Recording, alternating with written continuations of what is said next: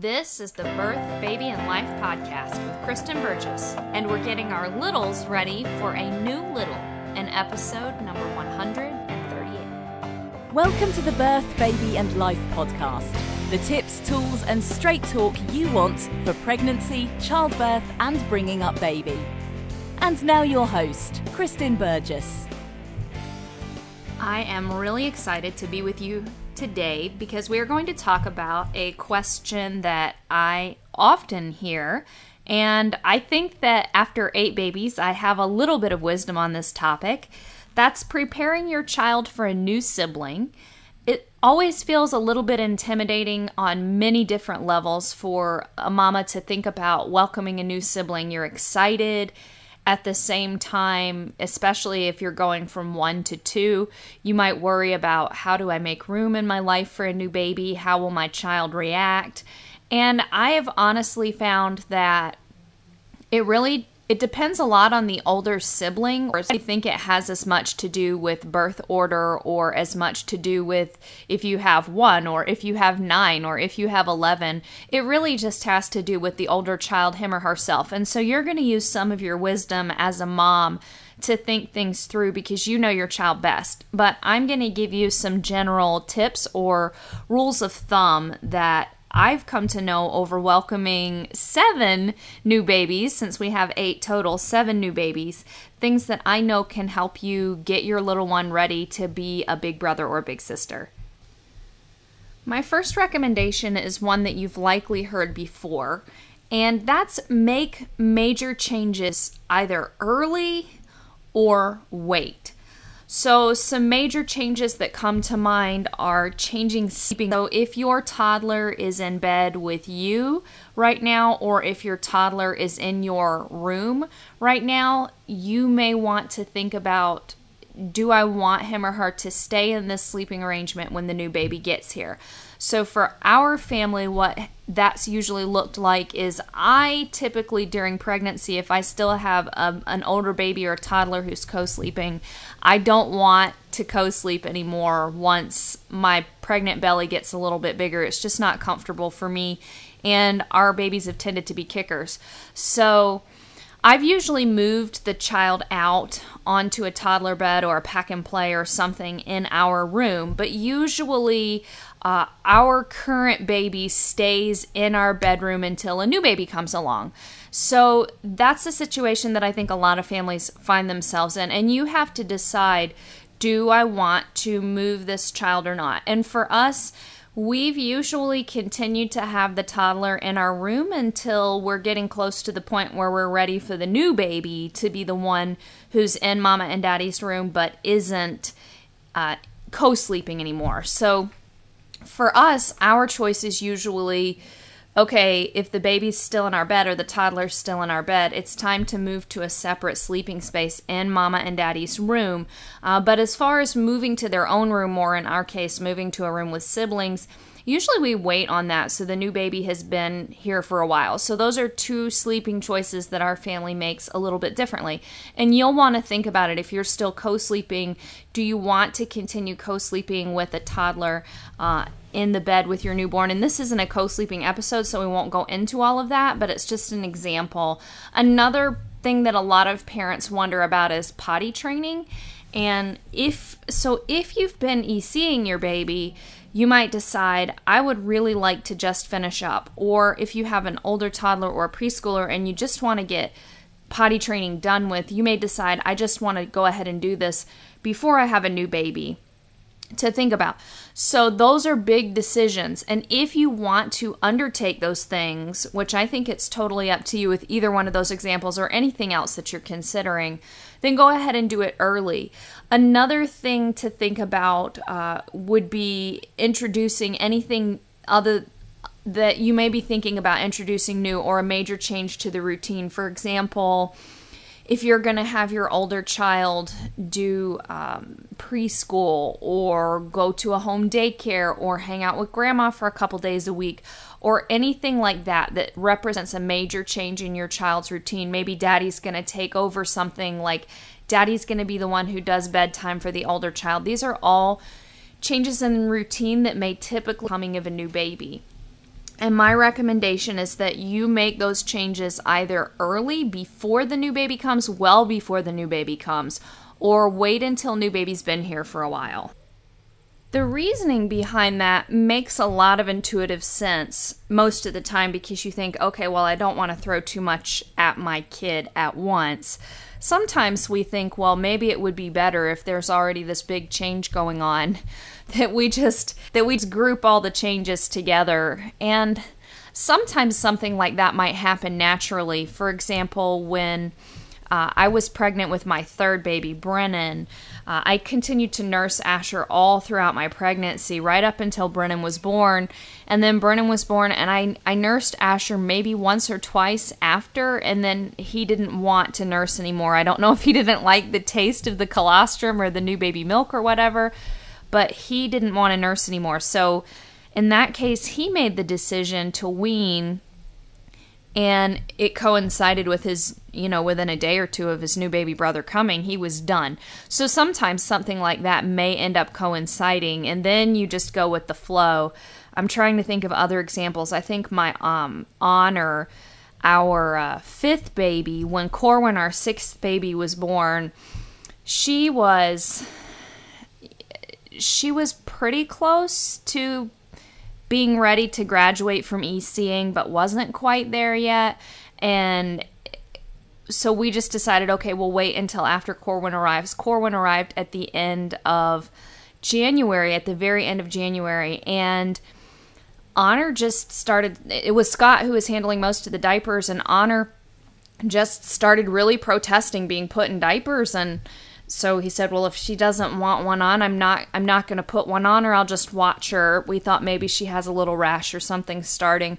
Well, she decided she wanted to be potty trained, or she wanted to use the toilet during the day, and then he would try to put a nighttime or nap time diaper on her, and she vehemently protested that as well. And so he said, well, I'm just not going to put one on her, and that was it. She was done night and day, EC graduate, completely potty trained. That was that. So again, I think if you have a situation with your older child where it's that change, that significant change is very driven by the child, then you can go with the flow. But if you're thinking about instituting, say, parent-led changes, I would definitely consider doing those earlier rather than right at the same time your new child is coming. And again, especially issues with sleep, if you need to implement new sleep routines or anything, then go ahead and do that. In fact, the next point I wanted to go over with you is to adapt routines now. One huge recommendation that I have is if you don't have a strong routine, go ahead and set one up. One of the things you'll hear me talking about, I've been pregnant or parenting for over 18 years now. One of the things that I have discovered can bring a family out of crisis mode, kids out of whiny mode, everybody out of unhappy mode faster than anything else is a routine. And I found today, even with cranky teenagers and chaos, where everybody seems to be resisting you and where there's, 8 kids and all this other stuff going on, bringing the family together in a routine and saying, okay, we're going to follow this routine, and there's some wiggle room, like especially for the teenagers, there's some wiggle room, say, in the afternoon where you can do your own thing as long as it doesn't interrupt these other people's things. But you can do your own thing, but otherwise, we're going to follow this homeschool routine. This is how we're going to do it. Things just go more smoothly because people just realize this is the way that it is. And especially if you've got young children, routine brings security. I've talked a lot about that in other podcasts. Routine brings a sense of security. Your child knows what's coming next. And sometimes there's habits that haven't been established that may be helpful with a new baby. For example, when I went from 1 to 2, from Cassidy to Asher, I didn't really have any sort of routine for Cassidy, but I kind of fell into it because I was a single mom at the time, and I had these 2 babies, and they're 19 months apart, and I needed to be able to rock Cassidy, and so I would put Asher in this little bouncy seat and bounce him with my foot while I rocked Cassidy down for her nap. She had gotten in the habit of napping because pregnant me took a nap every afternoon, and then I maintained the habit of I would rock her and then I would lay her down on a little pallet beside my bed and we would sleep while I was pregnant, and I needed to maintain that.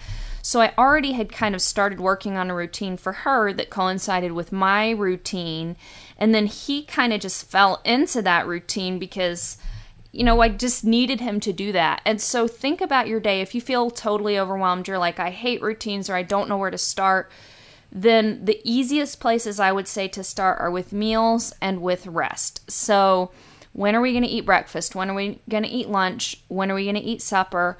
And when are we going to nap or rest? When's bedtime? When are we going to wake up in the mornings? And you can experiment a little. Things aren't always going to look the same. Things have varied dramatically across all the years of our family, from up and we have breakfast at 6:30 to today where we sleep in a little longer. We don't have any critters on the farm right now aside from a puppy, and so we don't have to be up quite so early. So I like being up early to get a little bit of time for mom, but I actually let the kids sleep a little bit later so that I have that time for me, time to talk with Scott. And so the kids are having breakfast at around 8:30 right now. So it doesn't really matter. I'm not going to dictate times. I'm not going to dictate bedtimes. Again, our bedtimes have, when I only had young babies, they went to bed at 7 o'clock. I listened to a radio program every evening at 7, rocked my babies while we listened, read them a couple books, and then put them to bed. And I kind of had some sane time for myself then. Today, again, my kids are getting up a little later, so they stay up a little later. Around 9 is bedtime. I actually, honestly, will tell you, I think that around 7-ish to 7:30 is a more ideal time for young children. But when you have teenagers in the mix, to some of that shifts, and they don't go to bed at 9, but they have to go to bed at like 10 or 10:30 because the rule is y'all go to bed before I go to bed. So anyways, but that's just, think about your routine and set a routine in place. And there's other components of a routine. And like I said, I've got other podcast episodes about that. I can try and link to those in the show notes. But having a routine in place will ease things in, and it's helpful to your baby. But your baby's not automatically going to be part of a routine, but like Asher, like I found with Asher, if you're consistent every day, you're probably going to find ways that the baby just adapts to the routine, and it gives you that ability to make sure that your older child still has that same stability that they had. It still feels familiar to them, and it helps you prioritize, okay, mom is still going to rock me down for my nap like I did with Cassidy, or sing to me or read stories with me. So it just helps you be a little more intentional about both introducing the new baby and also preserving some normality for your older child and some mom and preschool or toddler time if they need that. Okay, a couple more things that you've probably heard before, but I think are worthwhile to mention nonetheless. One is read books about becoming an older sibling. Our absolute favorite is the name of the book. I think the name of the book is just Julius, but it might be Julius is the Baby of the World. But anyways, the book Julius is it is an adorable book. It's, I can't remember the author right now. I should have come prepared with notes, but it's mice. So you'll see, I think the book itself is called Julius. Our copy is a yellow hardcover. It's about mice. And the big sister mouse is really enthralled with the idea of having a new baby. She's very excited initially, and then the new baby comes, and she's no longer so enthusiastic. And then at the end, I won't spoil it for you, but at the end, something happens to make her feel protective and proud of her baby brother, who is Julius, who becomes Julius is the Baby of the World. And it's a really great book. My kids, especially my oldest three, when we were expecting Galen, really, really, really enjoyed reading us reading that book aloud to them. So there are lots of other books. Some are going to feel like a good fit for your family, some aren't. But what I did was just go to our children's library and ask the librarian. They actually have a list of books at our library that are for older siblings becoming new siblings, and a lot of them are just fun and simple, and you can browse through them and pick ones that you feel resonate with you and your family and how you want to approach a new baby. But those books can be really validating because they explore the experiences and the ambivalence of older siblings, and it can just be a really fun way to introduce the concept of a new baby and feelings that a child might have with a new baby coming. Another thing that I think can be really important, especially if you're going 1 to 2, or if it's been a while since you've welcomed a new baby in your family, is for your child to be around babies. So if you're coming from a big family or from from a La Leche League or play group where library story times where there are always babies around, your child may be more familiar, but a lot of times kids aren't around a lot of babies except for their new siblings. So that can be a good thing. It's important to keep in mind things like sensory sensitivities for older kids. How are they feeling about the sounds that babies make? Babies can cry. Newborns can have a really piercing cry that it can even make set adults on edge. So consider those kinds of sensory concerns. I think this is one place where the internet can be a boon. You can find YouTube videos that show babies crying or show babies doing things that babies typically do, like nursing babies or babies playing and laughing or babies sleeping and that sort of thing, just so that your child gets used to, okay, this is what babies do and this is what babies sound like. And especially if you can be around babies, then just getting a feel for how babies act and what babies need. And I'm not one to teach kids to tiptoe around babies. In fact, I had a friend over recently, and the guys were switching out our washing machine, actually. And she was asking me, where's Phoenix?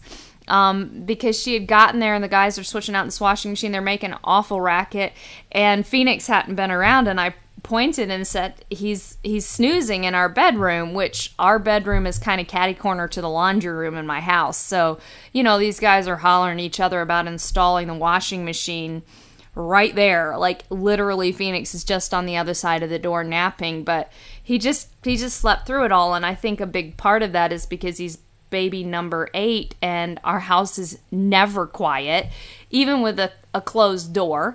And so he was just snoozing right through it. So I don't think that we necessarily need to teach our kids, if there's a sleeping baby, you have to be completely quiet.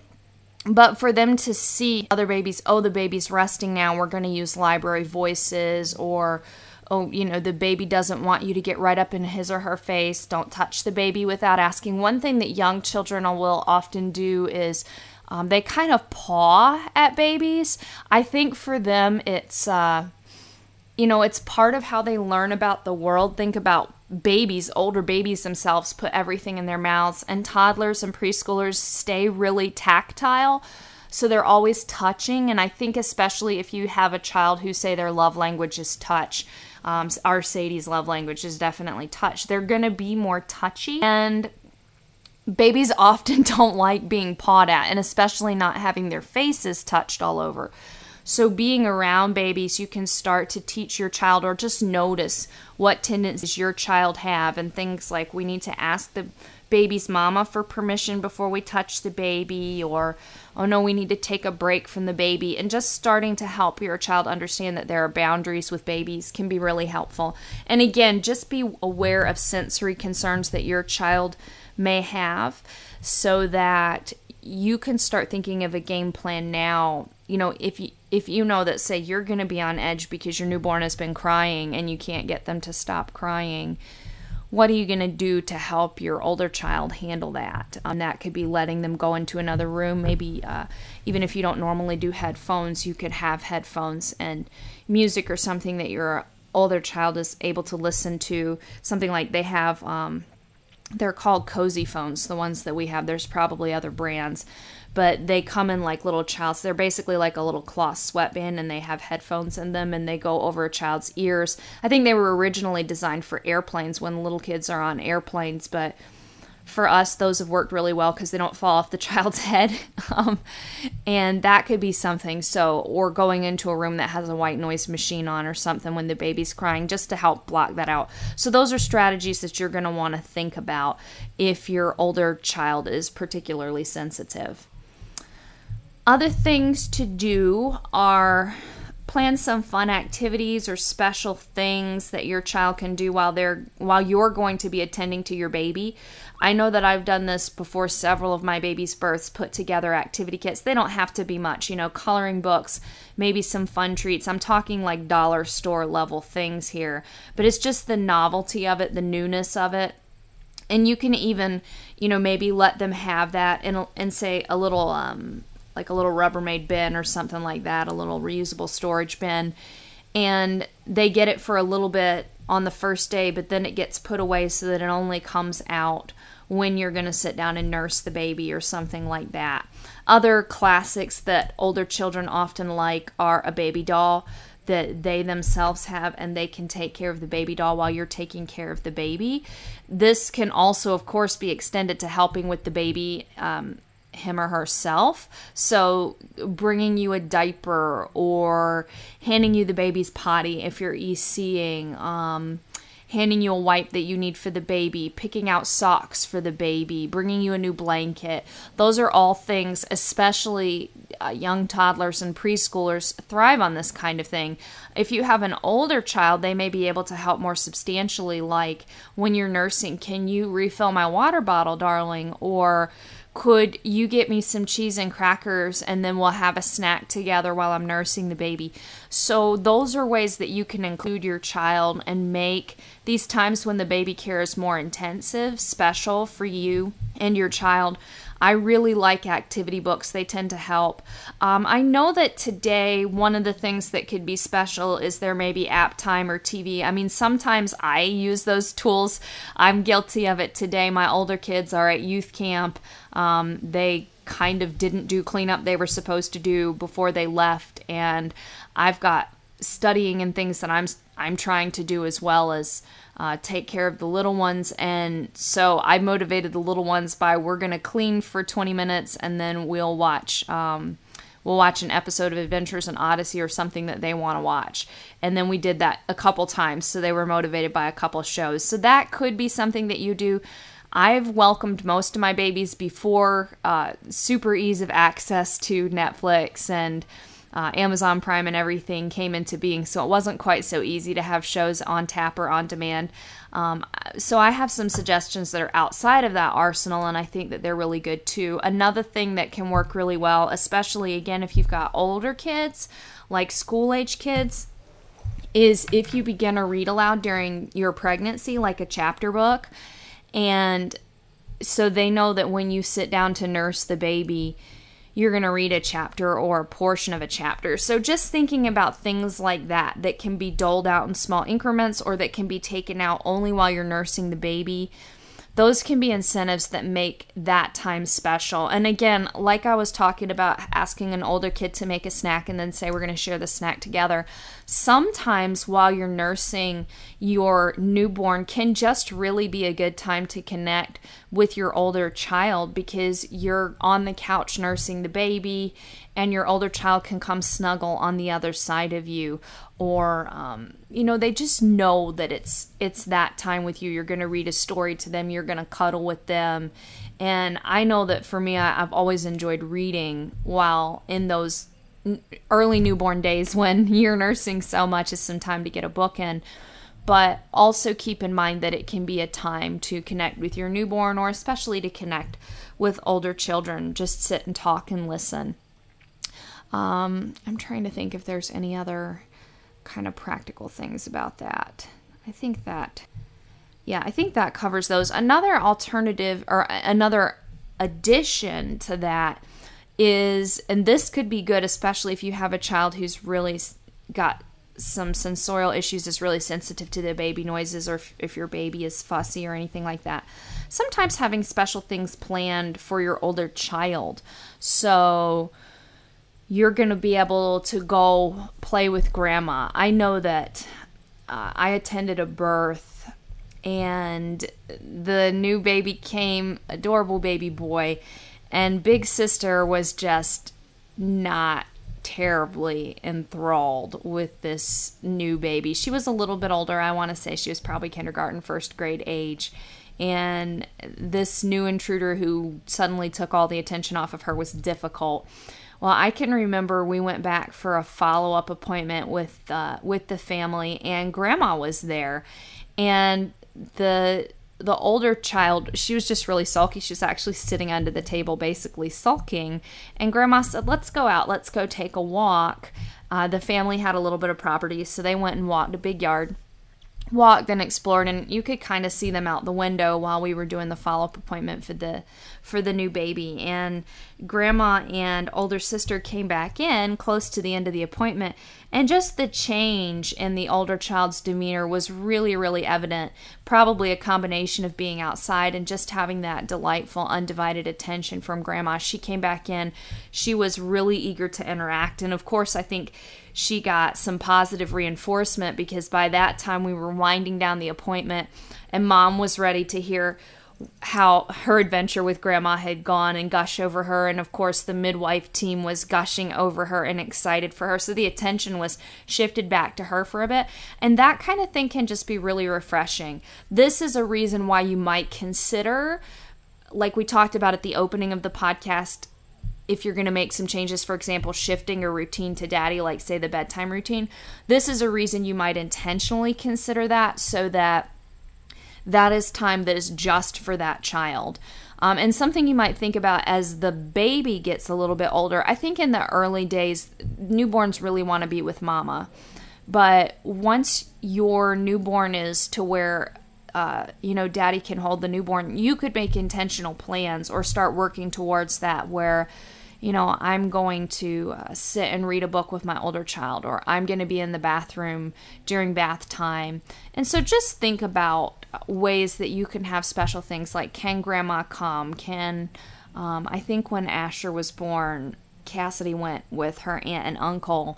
They took her out for like a few hours on the town, so to speak.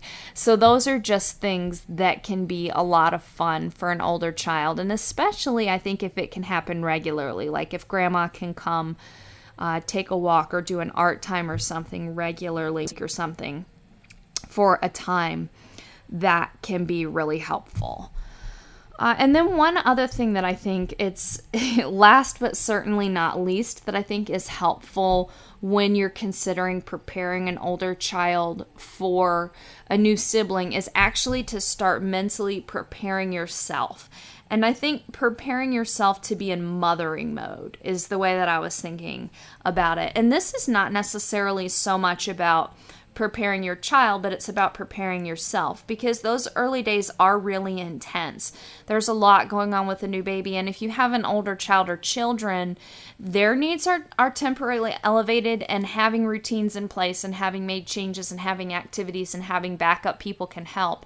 But they probably feel that need to have that basic kind of clinginess and reassurance to themselves on an emotional level, that mom still loves me, mom's still here for me. There's still enough of mom for both me and this new baby and my siblings if you've got more than one child. So I recommend that you anticipate that those first few weeks are really going to be all about mothering, not just about mothering your new baby. That's going to be the lion's share, but also about mothering your older child or children as well, which just means take some time now while you're thinking about preparing your older child.